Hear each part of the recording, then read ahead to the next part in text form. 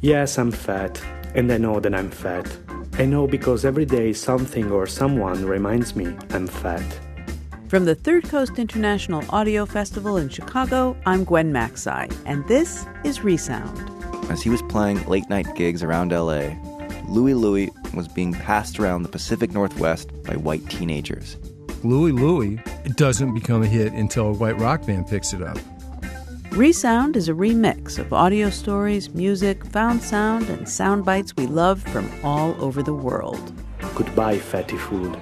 We are done for good.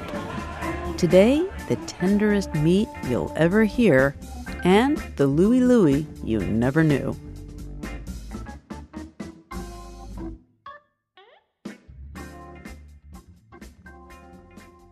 Let me introduce you to Jonathan Zenti, a producer who makes dark, funny, surprising, and delightful work in English from Italy.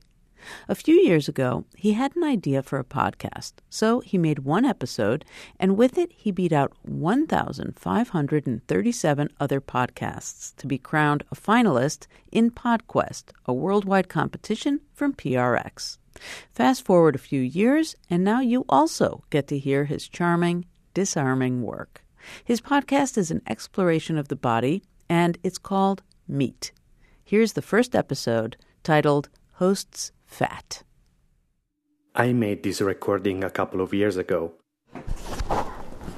I had just finished an interview with one of my closest friends, and I left the recorder running as I usually do, to catch some of those happy little sounds of family life. We had tea in the living room. I made everyone laugh with a story about my dad introducing himself naked to a girl I was dating. And then my friend asked me to come upstairs to check something on the internet. I left the recorder in the living room, still running. When I listen back, I hear my friend's mother and sister laughing about my naked father story.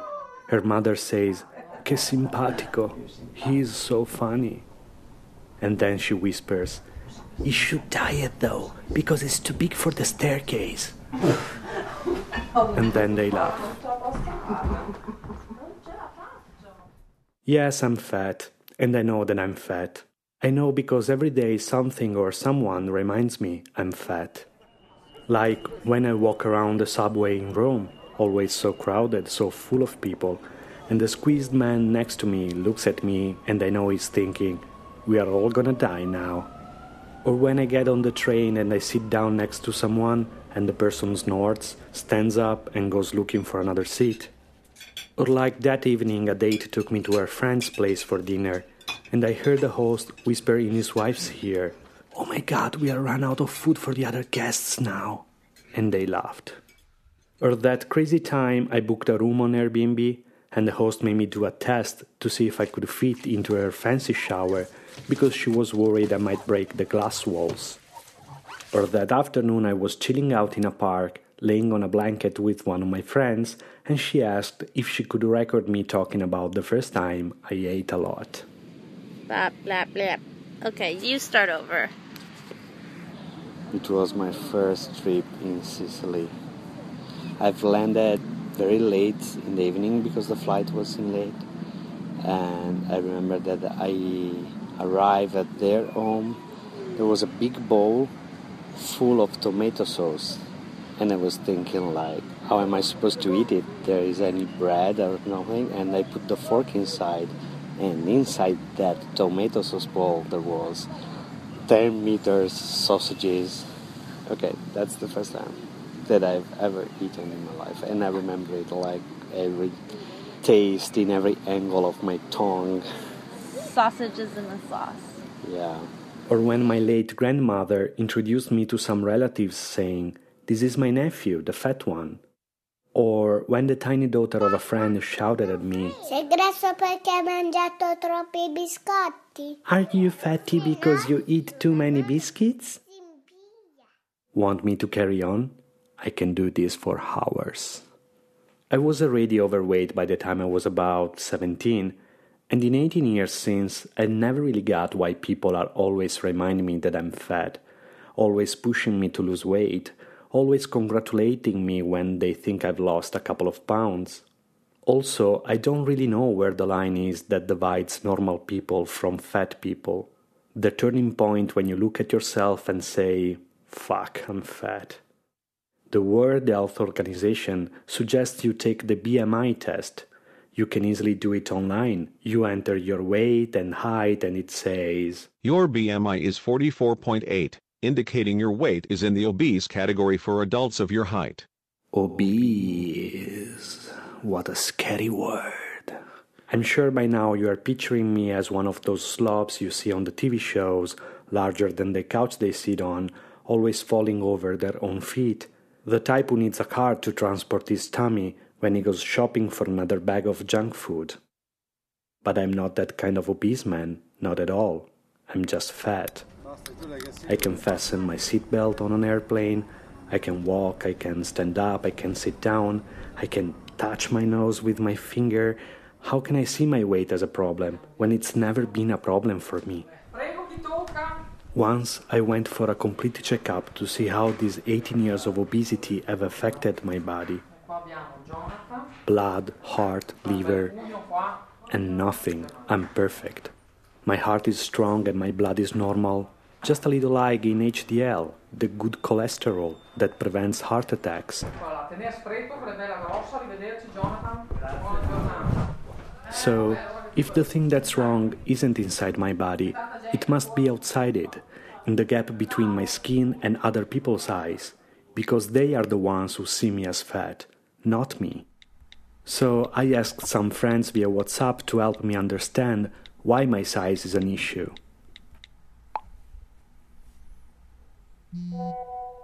Beh, ovvio che è un problema essere grassi quando è un problema per la salute. Alberto says that being fat becomes a problem when it starts to damage your health. But as I've already said, I'm healthy as a fish, as we say in Italy for fit as a fiddle. Sudi anche quando c'è freddo. Ilaria says being fat makes you sweat more than you should.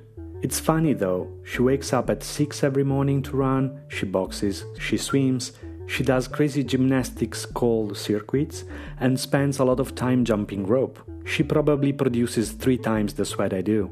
So, sweating, no, that's not a problem for me. You should start worrying about being fat when you cannot sleep on your stomach. I can sleep anywhere, anytime, and in any position. I've dozed off at gigs, in theaters, discos, on the beach, on benches, while driving, even in the middle of an earthquake once. And my weights never stopped me. And yes, I always sleep flat out despite my huge belly. Next one. It's a problem when you can see your own dick, I think. Hey dude, what's up down there? I can see you.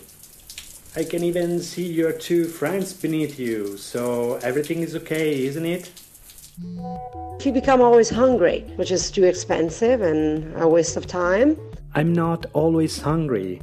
I don't spend my day gobbling down one Happy Meal after another. It's more about an extra slice of pizza here, an extra portion of pasta there, large fries instead of regular, not eating enough fruit and vegetables, which are expensive, by the way, like organic food. It's a problem when I don't fit any clothes, starting from jeans, and this makes me feel terribly uncomfortable. That's the first reasonable point. Clothes are a nightmare, particularly trousers, but I've never felt bad about that. I think that fashion industry should feel bad. They should make bigger sizes rather than being scared that if a fat guy wears their brand, they will lose customers. And we've got money, we can pay. Il problema nasce quando le persone che vivono attorno a te ti giudicano negativamente. Con il giudizio negativo tu stai male, stare male fa male, quindi diventa un problema. Another good point. Martina says that being fat starts to be a problem when other people say it is, when they say that you are a problem for them. And it's not so easy to feel good about yourself when people are lining up to tell you there's something wrong with the way you look. But what's this really all about? Why all the hate, the mockery, the mean jokes? When someone makes a comment about my body, particularly when it's good advice, I have this feeling that there's always the same warning hidden beneath the words. that what they really want to do is shout, "No one is going to fuck you." Do you think all those gym junkies on treadmills and stationary bikes are really in it for their arteries? Being in a good shape has nothing to do with health. It's about getting laid. And getting laid is about finding someone to get laid with. And finding someone to get laid with is about falling in love once in a while. And falling in love is about sharing your life with someone else. And sharing your life with someone else is about having a family maybe. And having a family is about being surrounded by kids and relatives and a community. And all of this is about not dying alone. That's why we hate fat people. They remind us of the lonely possibility. And that's why we push them to the margins of our social life. We laugh at them. How does this woman take a shit? Can she even locate her asshole? We give them good advice on their bodies when their bodies are nobody's business but their own. Oh, there goes the pool. We don't want to be reminded that if we are unlucky or perhaps unlovable enough, we just might die alone.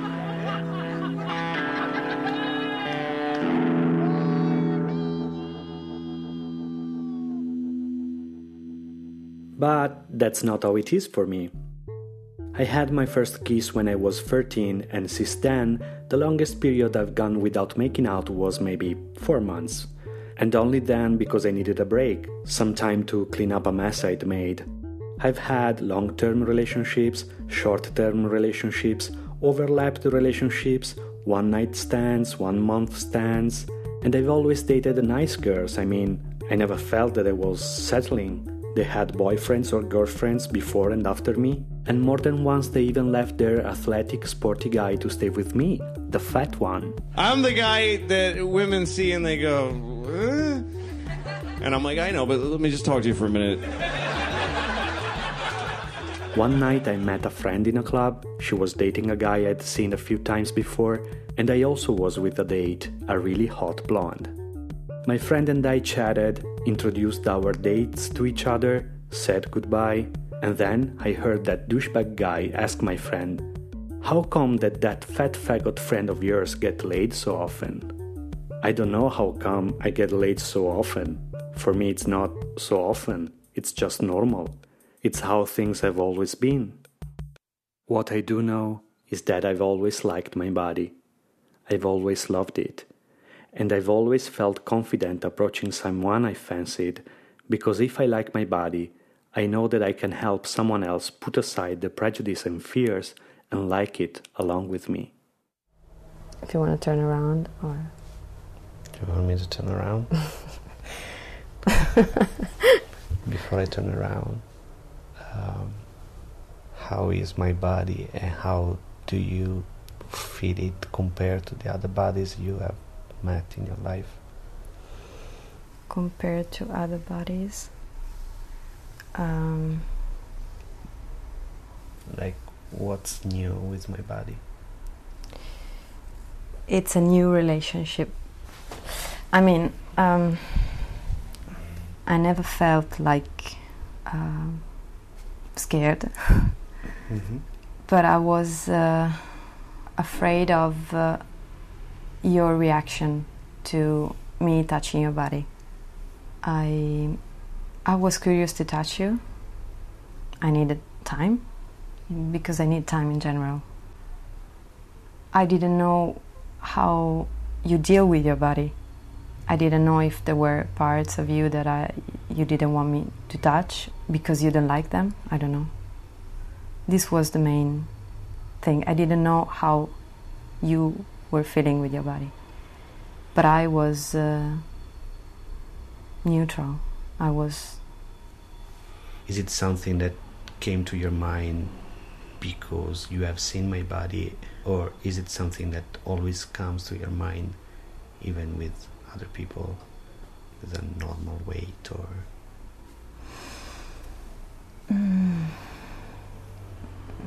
Maybe it's because of your body. This is the body I've always wanted. That's why I love it. I wanted to be fat, and so that's what I became. My parents made me play tons of sport when I was little. Swimming, soccer, track and field, basketball. And the activity I felt in love with was ballet. I was very good at it, and I was the only boy in my class. All that ballet meant I grew up surrounded by girls. I spent 3 hours a day with them 3 times a week, shared their struggles, anxieties and emotions, shared the same flat, sexless body common to all kids. Then, when I was about 11, their bodies began to get rounder and softer, and mine didn't. I was assigned to a trainer, a big hunk of a man. He had well-defined and very manly muscles that repulsed me. He made me do different exercises to the girls, sit-ups especially, hundreds of them, and my muscles started to grow. My thighs, my pecs, my shoulders became large, like an aircraft carrier.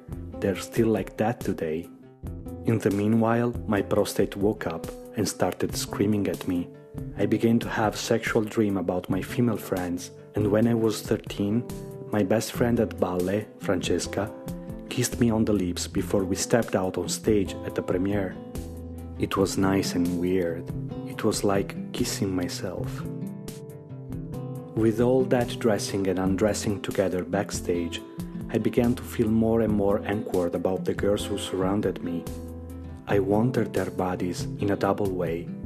I wanted to watch them and discover them, but I also wanted their softer flesh, not my ever-growing muscles, to cover my bones.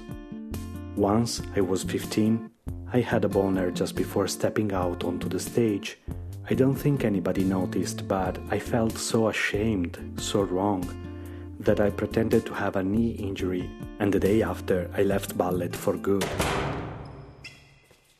I filled my newly empty time playing basketball at the playground nearby. One time I even tried to join a team, but I wasn't good enough, and all that homophobic bromance in the locker room, talking about faggots and slapping dicks on teammates' buttocks, made me feel even more sad about the unwanted masculinity that I was transforming my body. And then, when I turned 17 at the end of the 90s, punk rock happened. I started hanging out with the coolest boys and girls in town, riding around in beaten-up cars, our tanned elbows poking out the windows.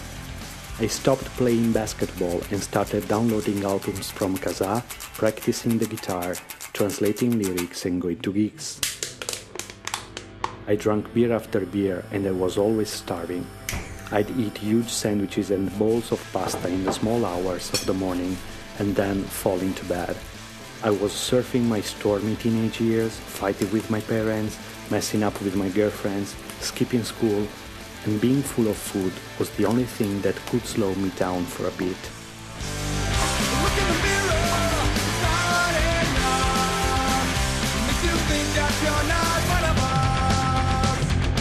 And then something unexpected happened. As I started to put on weight, I noticed that my body was getting curvier. My hard, sporty muscle turned into soft skin. I finally had tits to squeeze and hips to lean my hands on. Washing my body in the shower, touching myself in the morning under the sheet, I felt at home, that this new exterior finally reflected who I was on the inside. But then the new millennium arrived.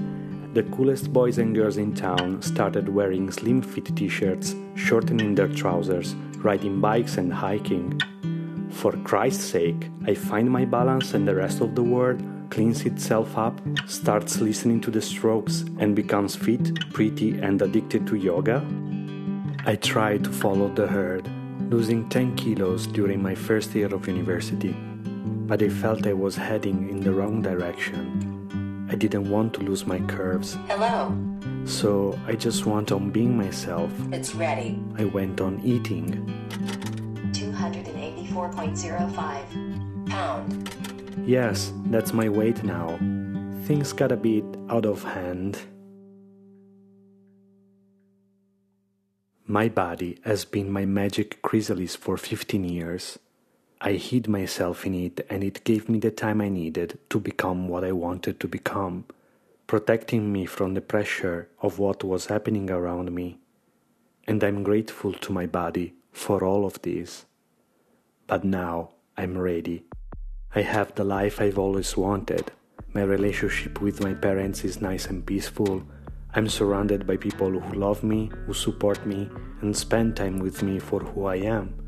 I finally feel comfortable with I don't care what the fuck I am gender. I have a girlfriend and almost all my friends are female. What I want now is to find a little corner where I can create my own world, with my daft ideas, my bright colors, my grumpy temper, and the people I love. I want to run my little life the way I want, the way I like. But I can't do it if I still have this enormous giant life vest around me. I can't do it because I'm still the object of disgusted looks, mean comments, shameless laughs, jokes about crushing chairs when I sit down or crushing girls when I have sex, odd advice about diets I should follow, sports I should sign up for, dreams I should give up on. To live the life I want to live now, I need other people to stop looking at me.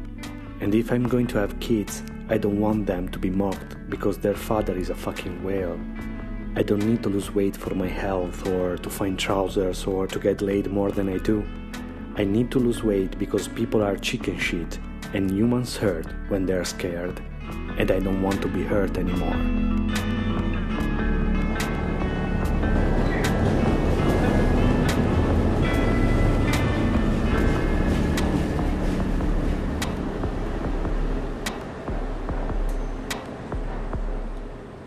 Chicago, July 11th, 1 p.m. It's my first time in the US. I'm here for a podcast conference. Since I arrived a few days ago, I've had gorgeous breakfasts with bagels, eggs, bacon. I've tried the original Billy Goat Tavern cheeseburger, the vegetarian cheeseburger at Shake Shack, where the meat is replaced by a mushroom cup filled with cheese and then fried. But then I saw some pictures of the conference. It was the greatest chance of my career, and I was the fattest person on stage. That body, especially my tummy, didn't have anything to do with the image of myself I wanted to put across. Hey, so what's your specialty? Specialty? Yeah. I would say... I'm sitting at one of the best taco places in the Bucktown neighborhood. I've decided that today is the day to start my long walk to normality. This will be my last bad meal. After this delicious taco full of pork and avocado and onions, and this cold, refreshing beer, I'll start to eat properly, light and healthy. Goodbye, fatty food. We are done for good.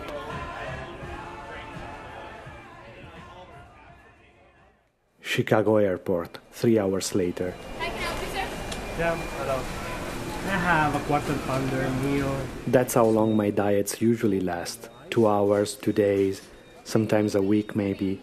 But then there's a neon light that turns on in my head flashing, "Who cares?" and I quit. That's number 343. Here I am. Okay, thank you. Rome, July 14th, 10 p.m. I've given up with the idea of losing weight. I've got other things to worry about. I was kicked out of my apartment and I've got 10 days to find a new one and move out. As I try to put my papers in order, I find a diet sheet. My mother is really concerned about my weight, so a couple of years ago, to keep her quiet, I said I'd go with her to a nutritionist. The nutritionist gave me a diet to follow. I didn't do it then, of course, but now it could be a good time to start. Not today, not this weekend. Next Monday will be the day. Rome, July 18th, 6:45 a.m. Okay, day 1 of my diet days. I woke up at 6:30 in the morning and I'm starting with a glass of warm water and a lemon squeezed into the glass of water. Yeah. According to my diet, I'm supposed to drink a glass of warm water with lemon as soon as I wake up. I don't remember why, but I do it anyway. Oh my god.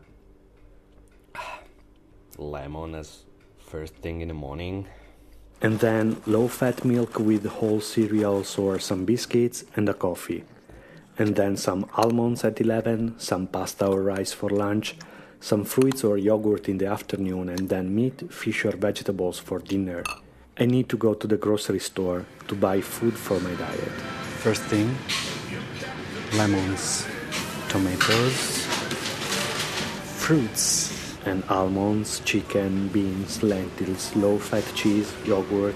Chocolate dark, 72% of cocoa. I walk along the aisles wearing imaginary blinkers, ignoring the bread, chips, pasta, pizza, iced tea, beers. I try not to be bewitched by the devil itself, ice cream. What is this? Oh, coconut dream. It is in offer, 50% discount. No. And Coconut Dream is in the cart by the time I reach the checkout. Barcelona, July 31st, 9 p.m. I'm in Barcelona for some recordings, and I've met up with my friend Diambra. She's lived here for 5 years now, and the first thing she does is to take me out to try the famous Spanish tapas. Can you tell me what we have ordered? Okay, so we have pan con tomate, which is bread with tomato. Then tortilla de espinacas, which is fried eggs with spinach.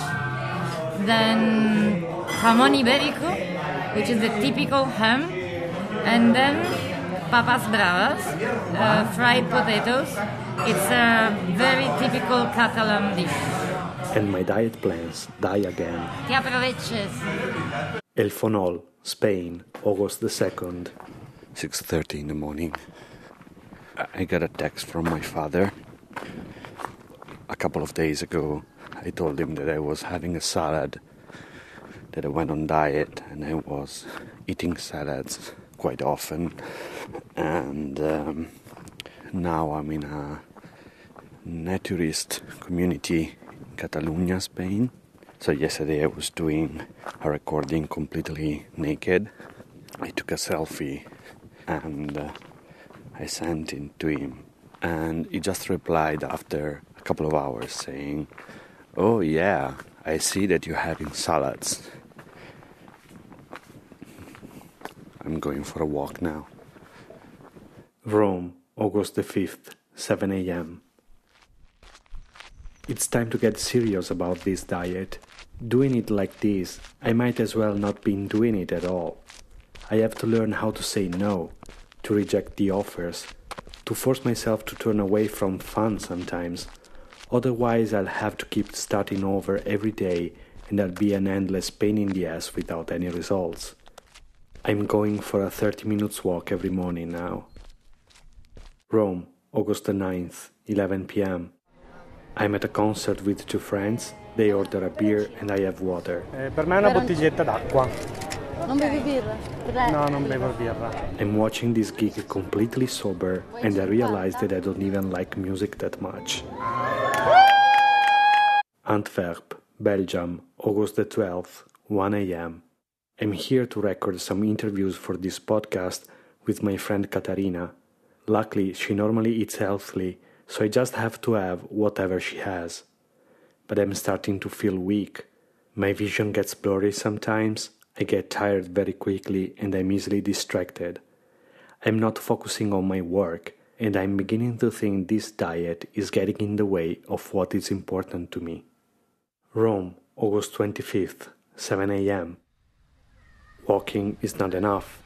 I don't sweat, and after 30 minutes I'm just as fresh as I was 30 minutes before. It's time to learn how to run. Timer started. Prepare. A friend has sent me a training schedule. If I stick to it, then in a month's time I should be able to run for 20 minutes without taking a break. 3, 2, 1. Workout. I begin by walking fast for 2 minutes and then running for 45 seconds. Gradually I increase the amount I run and decrease the amount I walk. I feel like I'm trying to bring my muscle back from the dead. It's been 18 years since I last used them. I listen to Katy Perry because if I'm going to have an heart attack, I want to have it during the big crescendo in Firework. 3, 2, 1. Rest. Rome, September the 2nd, 7 a.m. Sport is so good for my body that running has completely destroyed the skin on my feet. Every day I have to clean the wounds and change the plasters. I can barely walk. Rome, September the 8th, 11 p.m. I've got no patience for anything. At work, I can barely say hello to my colleagues. I can't talk to my parents at the phone for more than 2 minutes at a time. It hurts. I have this constant pain in the place where the stomach meets the esophagus. It's like having dozens of kids drowning in my gastric juice, scraping the walls of my stomach with their nails. Verona, my hometown, September 17th, 7 p.m. Tomorrow I'm supposed to attend a baptism. Of course, I don't have any trousers. For the last few years, I've been a European size 58 or 60. There's a pair of trousers I like, but they are 56. I tried them anyway and... Come vanno? Vanno benissimo. Fucking A, I fit in. Rome, September 28th. I meet a colleague of mine who works on the floor above. We say hello and then she asks me, "Did you lose some weight?" Today I'm wearing a black and yellow squared shirt that I haven't been able to fit into for 3 years. Rome, October the 7th, 7 a.m. It's 3 months since that day in Chicago when I decided it was time to start my long march towards normality. Hello. It's ready. 260 pounds. I weigh 118 kilograms now. I've lost 12 kilos or 26 pounds. I take all my clothes off and I look at myself in the mirror. My face has changed. My neck has changed. I'm less swollen. My teeth are less full. I've got these stretch marks that go from my chest to my pubes. I've always liked those marks. They signify all the struggles that I've been through in my life. Every fight, every dark period, every happy celebration that culminated in a satisfying meal. They are changing color now, turning violet, receding a little. I'll always have them. Stretch marks don't go away. I'll always have them to remind me how much I love the body I'm leaving behind. Hosts Fat, Episode 1 of Meat, produced by Jonathan Zenti.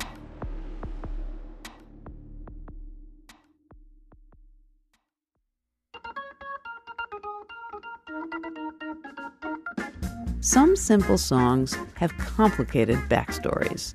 At the top of that list is Louie Louie, the iconic hit that almost never was. Here from KCRW's podcast Lost Notes is David Weinberg with the song's big, bad, bodacious background.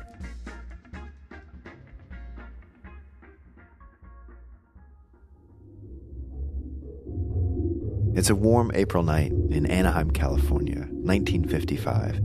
Richard Berry is sitting in his dressing room at the Harmony Park Ballroom.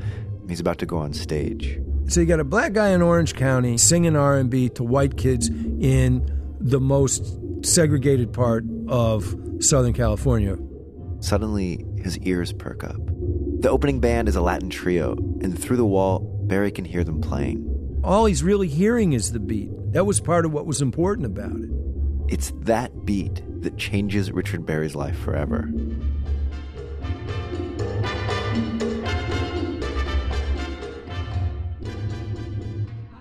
When he hears it, he reaches for the nearest scrap of paper. He scrawls out a name, and actually, he writes it twice. From that scrap of paper, a song emerges, one that becomes a powerful force in America. That name that Richard Berry wrote down on a scrap of paper was Louie, which became the title of the song, Louie Louie, a song that years later became an anthem and one of the most recorded songs in history. But all of that happened by chance. Berry's version, the original recording of Louie Louie, wasn't the one that became a huge hit. The one that rose to the top of the charts was recorded by a band of white kids, the Kingsmen from the Pacific Northwest, who were still in high school when they recorded it in 1963. And against all odds, against all logic, it was their version that became the most famous. Because if you listen close, the recording is kind of terrible.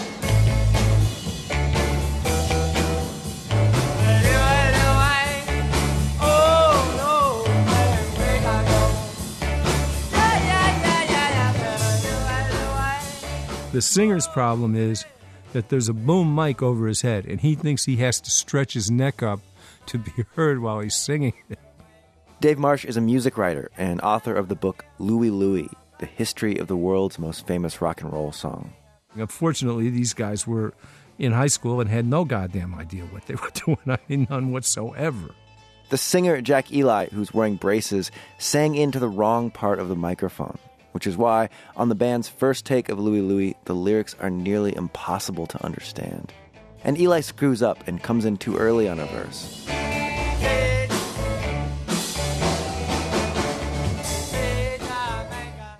And then there is the moment when the drummer, Lynn Easton, drops his drumsticks mid-song and yells out the word fuck.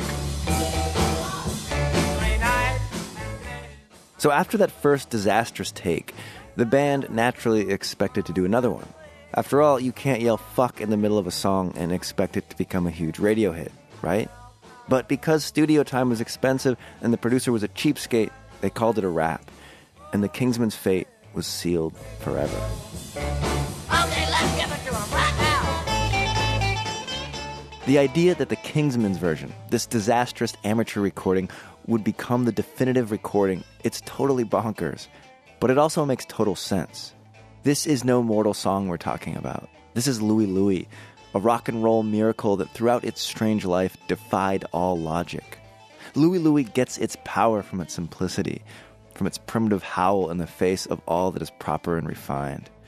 It's the essence of rock and roll distilled into 3 chords and a haphazard pile of indecipherable words. It's a disaster of a recording, sure, but it's a magnificent disaster. Let's go! But all of that came years after that warm April night in Southern California, when Richard Berry heard that beat coming through the wall of his dressing room. God, man, like, what a heavy hook, and I said, I got to write a song about this. It was never easy for Richard Berry to get around. His whole life, he walked with a limp. Richard said that he fell off a roof when he was a teenager. Richard's childhood friend tells a different story. That Richard was caught up in the Superman craze and jumped off the roof thinking he could maybe fly.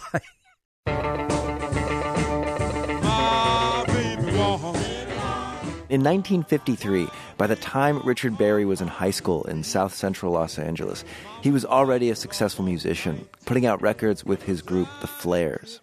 To love and all right, and baby want, well, baby want. At that time, Los Angeles was home to more record labels than any other city in the country, and demand for new music was high. There were all these storefront labels that were popping up, in the 1950s. Most of them were black-owned. Jim Dawson is a writer and was a close friend of Richard Berry.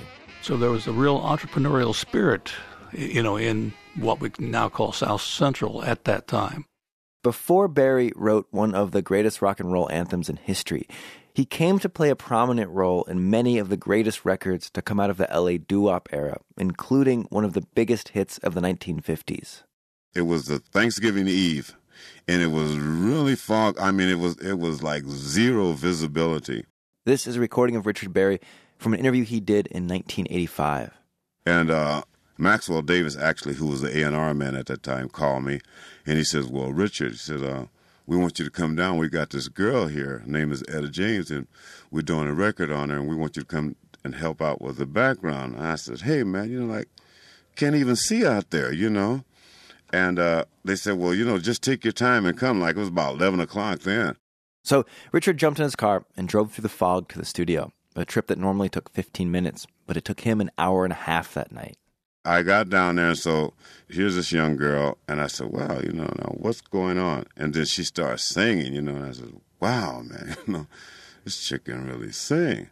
Over the next few hours, Barry and James went back and forth, writing the song as they recorded, Barry singing the role of Henry. Actually doing the song from scratch, which I didn't get any credit for.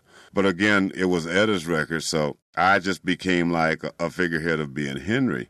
Hey, baby, what do I have to do to make you love me too? You got to roll with me, Henry. All right, baby. Roll with me, Henry. Don't mean maybe. Roll with me. Around the time that Roll With Me, Henry was climbing the charts, Barry had a standing Sunday night gig at the Harmony Park Ballroom down in Orange County, a gig that would ultimately change his life forever.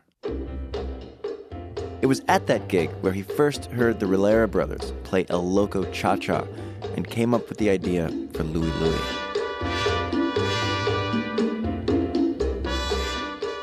For all the times you may have heard Louie Louie, there is a very good chance that you have no idea what the song is actually about. It's sung by a lovesick Jamaican sailor who's about to set sail across the sea to be with his love. Fine little girl, she wait for me. Me catch the ship across the sea. I sail the ship all alone. I never think I'll make it home. Louie, Louie. When Barry recorded Louie Louie with the Pharaohs, no one thought it would be a hit.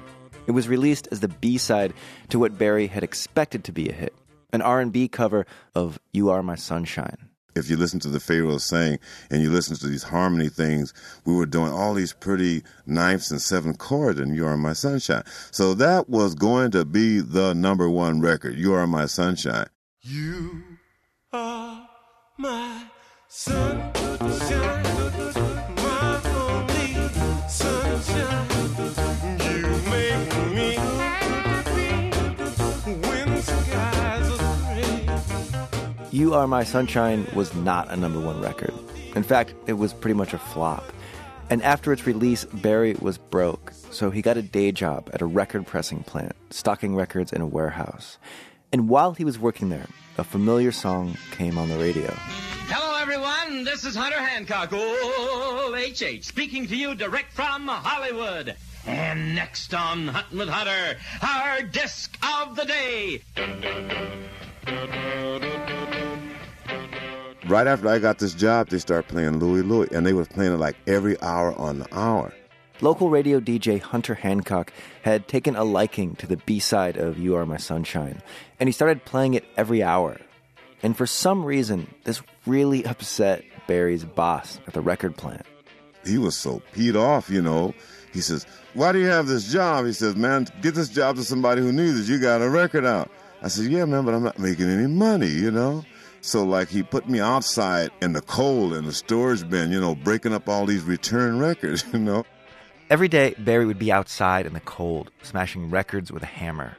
And there's a very good chance that sometimes he had to smash his own records, or ones that he'd appeared on, that for whatever reason, customers had decided to return. And all the time, these guys were in the warm part of the building, listen, hey, Richard, they're playing your record again. And I said, well, what the... I care about it, So after one morning, I just took the hammer and I threw it in the bin, and I said, well, if they're playing the record, I'm going to go make some money off of it. And that is exactly what Richard Berry did. Louie Louie became a regional hit. Right out of the gate, the record sold 40,000 copies, and Berry hit the road, playing gigs up and down the West Coast. Before long, Louie Louie was the number one record. In my time, it was the number one record in San Francisco.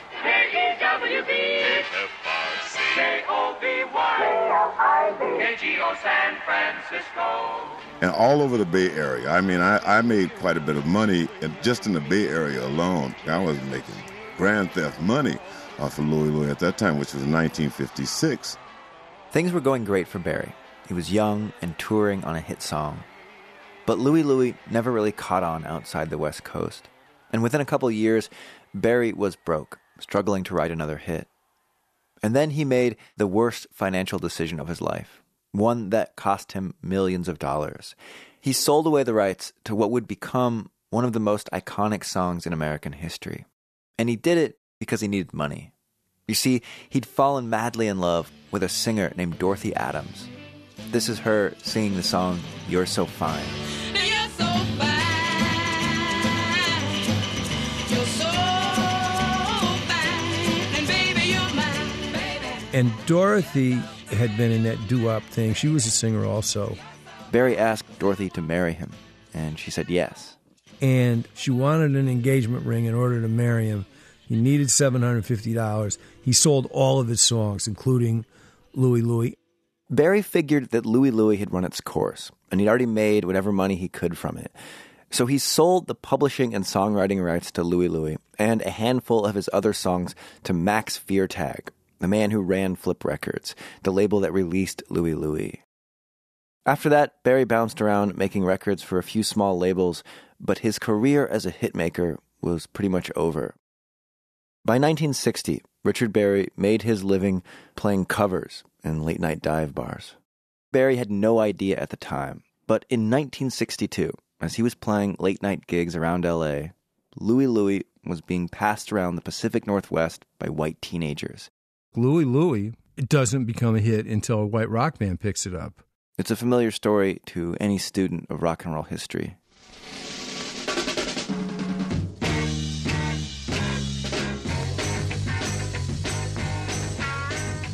Up in Yakima Valley, in a sleepy agricultural town in southern Washington state, Barry Curtis was a 7th grader. In Yakima, we're in a valley, and so we couldn't get the AM radio stations from Seattle and Tacoma, but several musicians would go to Seattle and Tacoma, and they'd buy records and bring them back. Curtis first heard Louie Louie at an after-school dance. The first time I heard the song Louie Louie was actually by a 4-piece a cappella group doing the Richard Berry version without instruments. Curtis was just starting to play music, and at that time, Louie Louie was a staple in the set lists of the teenage rock bands all across the Pacific Northwest. At first, bands played it in the style of Richard Berry's original recording with the Pharaohs, but then the song was transformed by the Wailers, a Tacoma band led by singer Rockin' Robin Roberts. Hello, yeah, I said, we gotta go. We were playing it every night, everybody was. It was kind of the anthem of the Pacific Northwest. Rob Lind also grew up in the Northwest and played sax with the Sonics, an influential garage rock band. When I'd start on the sax and run down to the B-flat to start it, girls would scream and be dragging their boyfriends out on the stage. Then it was chaos.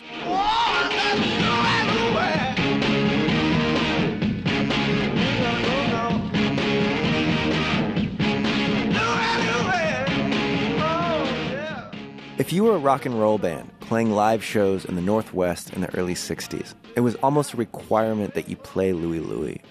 And the same went for recording. Nearly all the bands of the era recorded their own version of Louie Louie. Paul Revere and the Raiders, the Sonics, and most notably, the Kingsmen.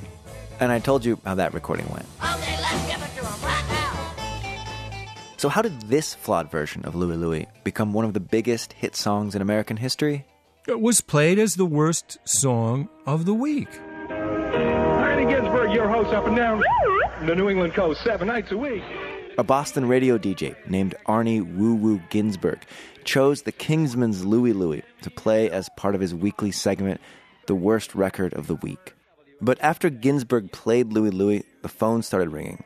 Listeners loved it and wanted to know where they could get a copy, and the song started rising on the charts and getting airplay all over the country. There we have a little bit of song for you, and the song that we feel is still going to be a big hit around. I like that very much. On KEWB, that's going to be very hot sound. You never know what's going to be a hit, and I'll miss my guess if that one isn't. People who liked rock and roll understood that it was a work of some kind of perverse genius, so that made it successful. And then the governor of Indiana stepped in. On January 21st, 1964, the governor of Indiana, Matthew Welsh, received a letter from a teenager who said the lyrics to Louie Louie were dirty. So Welsh and his executive secretary procured a copy of the record and listened to it. At first, they couldn't make out the lyrics.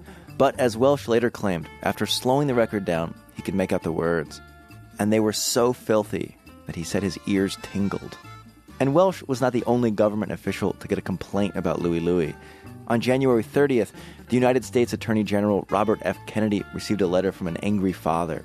Here's an excerpt. Dear Mr. Kennedy, who do you turn to when your teenage daughter buys and brings home pornographic or obscene materials being sold in every city, village, and record shop in this nation? I would like to see these people, the quote-unquote artist, the record company, and the promoters, prosecuted to the full extent of the law. These morons have gone too far. Along with the letter, the father submitted a copy of the supposed dirty lyrics, which are as follows. Louie, oh no. Grab her way down low. There's a fine little girl waiting for me. She is just a girl across the way. Then I take her all alone.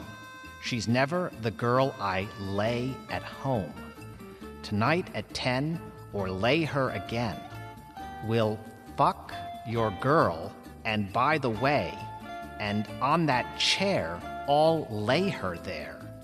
Because the lyrics in the Kingsmen's version of Louie Louie are so unintelligible, the song became a sort of Rorschach test in America. The listener heard what they wanted to hear. Like a magnificent cloud drifting across the sky, not everyone looks up and sees the same shape.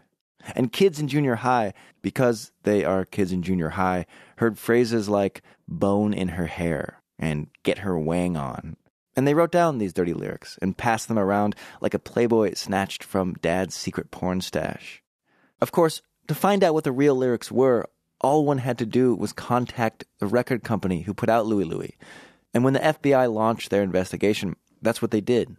But when they read the real lyrics, a Jamaican sea shanty written by Richard Berry, they still didn't think they were the actual words sung by the Kingsmen. And so began an 18-month FBI investigation. Some of the FBI agents sat around record players listening to Louie Louie at various speeds, trying to hear the words wang on and bone in her hair, while other agents got more exciting assignments like going to see the Kingsmen on their nationwide tour. In fact, I recall one time specifically in a motel in Massachusetts. I think we were all in one large room. A knock on the door, and it was FBI. This is Kingsmen keyboard player Barry Curtis again. They checked us out pretty thoroughly, saw nothing was going on. Kids drinking Cokes and, smoking cigarettes and watching TV. Later that night, the band played their show to hundreds of teenage fans and a couple of FBI agents. And they couldn't ultimately find anything wrong with our performance, at least in terms of being lascivious. Curtis and his bandmates thought the whole thing was ridiculous. It was a sea shanty, and ultimately the banning of Louie Louie and all the press it got was the best possible thing that could have ever happened to the Kingsmen. I'll just reiterate what so many others have said about things. If you're going to ban something, be careful, because instead of selling 2 million, it sold maybe 10 million records. And it wasn't a hit for like one summer. It was a hit 2 summers in a row, which never happens. I mean, it doesn't happen to this day. Maybe a Beatles record. It got to be almost like Beatlemania. It wasn't so much our band was so cool like the Beatles, but our song was so hugely popular that they just assumed we were cool. In the end, the FBI's conclusion wasn't that the lyrics weren't dirty. It was that they had no idea what the hell the Kingsmen were saying. In fact, after 18 months of listening to the song over and over again and following the band around, these ace investigators didn't even notice that the drummer yells fuck right in the middle of the song. So the FBI closes its case. And by December of 1963, Louie Louie had climbed to number 2 on the charts. It never did reach number 1. And what song, you might be wondering, beat out Louie Louie for that number 1 spot?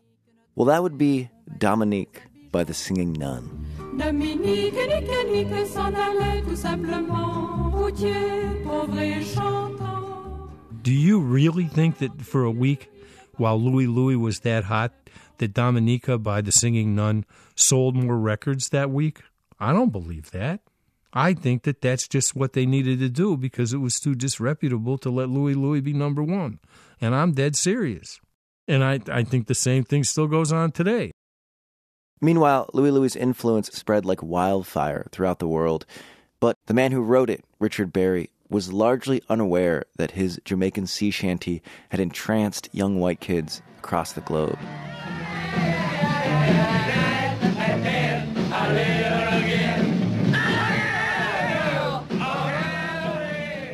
In 1978, the movie Animal House was released, and Louie Louie was featured multiple times in the movie. A whole new generation discovered the song as a party anthem for frat boys. And again, it started generating buckets of money for Max Feartag, the man who bought the song from Richard Berry for $750. Berry, though, lived with his mother in South Central Los Angeles. His marriage to Dorothy had ended. She was now a backup singer with Ray Charles. And Berry was barely getting by, still playing in late-night dive bars. He said he would come out of these clubs in the morning to the sunlight and just think what it's going to be like when he would do this for the last time and come across the threshold and just fall down on his face and die, and nobody would know who the hell he was. And he wouldn't have any money in his pocket to bury himself. During this period, Berry's friend Jim Dawson, a member of the local doo-wop society, would get Berry gigs occasionally here and there. I would pick him up and take him to like a cable TV show or something like that. Meanwhile, Louie Louie continued to generate millions of dollars for Max Feartag. I can never figure out why he wasn't really pissed off, or at least why he didn't show it. He just didn't seem to have a mean bone or an angry bone in his body. He was not an aggressive person, and I think part of the problem was that these guys, especially back then when they were really dealing with the white power structure, is they needed an asshole. You know, a guy, usually a white guy, an attorney, who could just go in, and would make demands. Richard Berry might have lived out the rest of his life in poverty.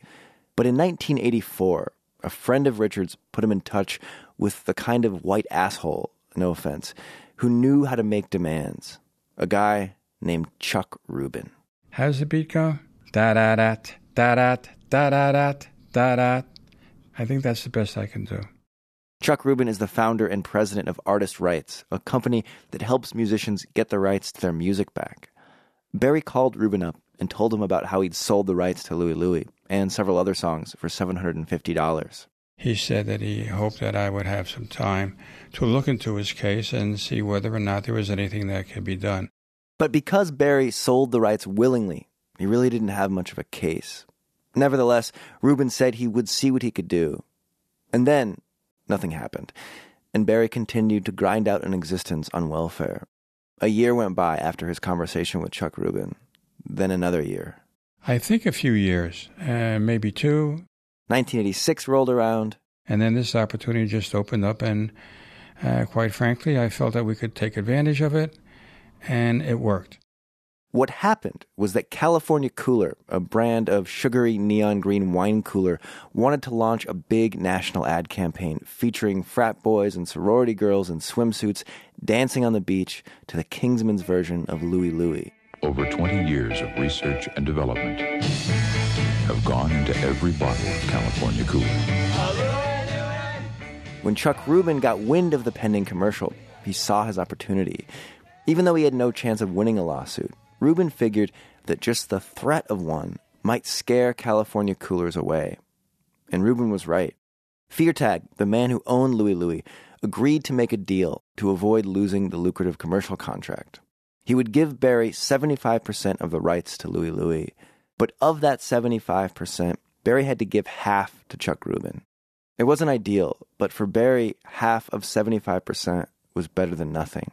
And in that first year alone, Berry made more money off Louie Louie royalties than he had in his entire career as a musician.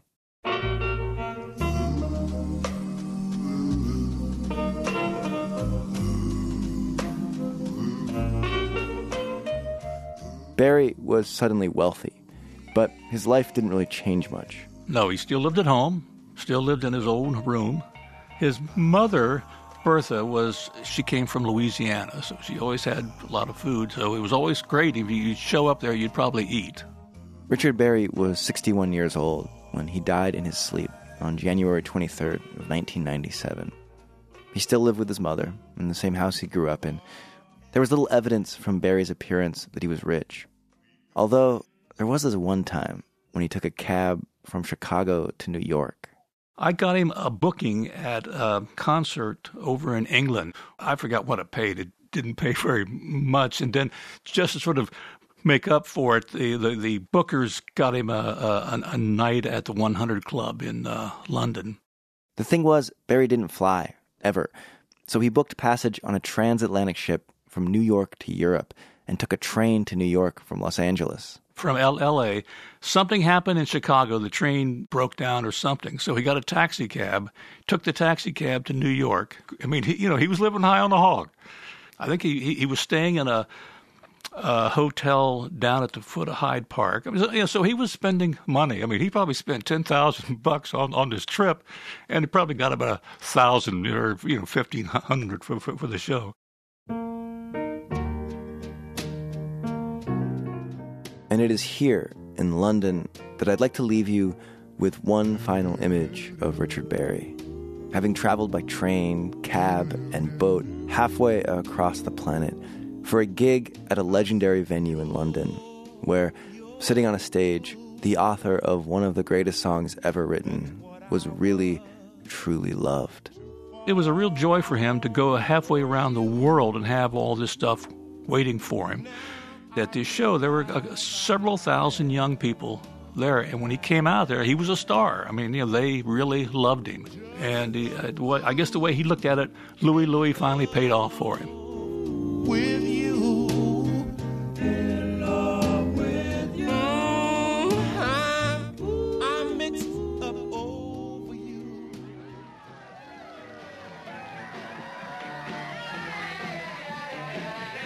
That was Louie Louie, The Strange Journey of the Dirtiest Song Never Written, produced by David Weinberg, Nick White, and Mike Dodge Weisskopf for KCRW's podcast, Lost Notes.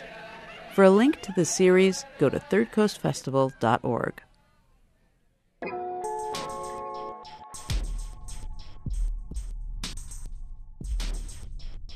You've been listening to Resound from the Third Coast International Audio Festival in Chicago. I'm Gwen Macsai.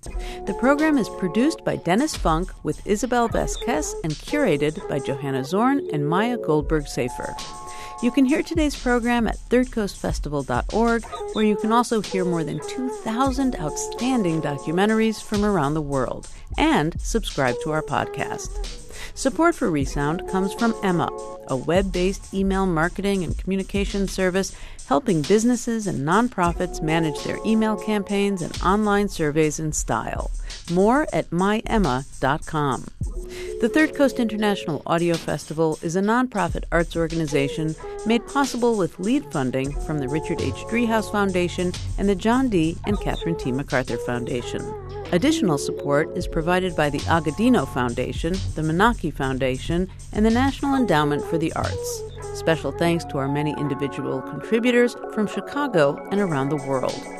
The Third Coast Festival, now an independent arts organization, was originally founded at WBEZ Chicago.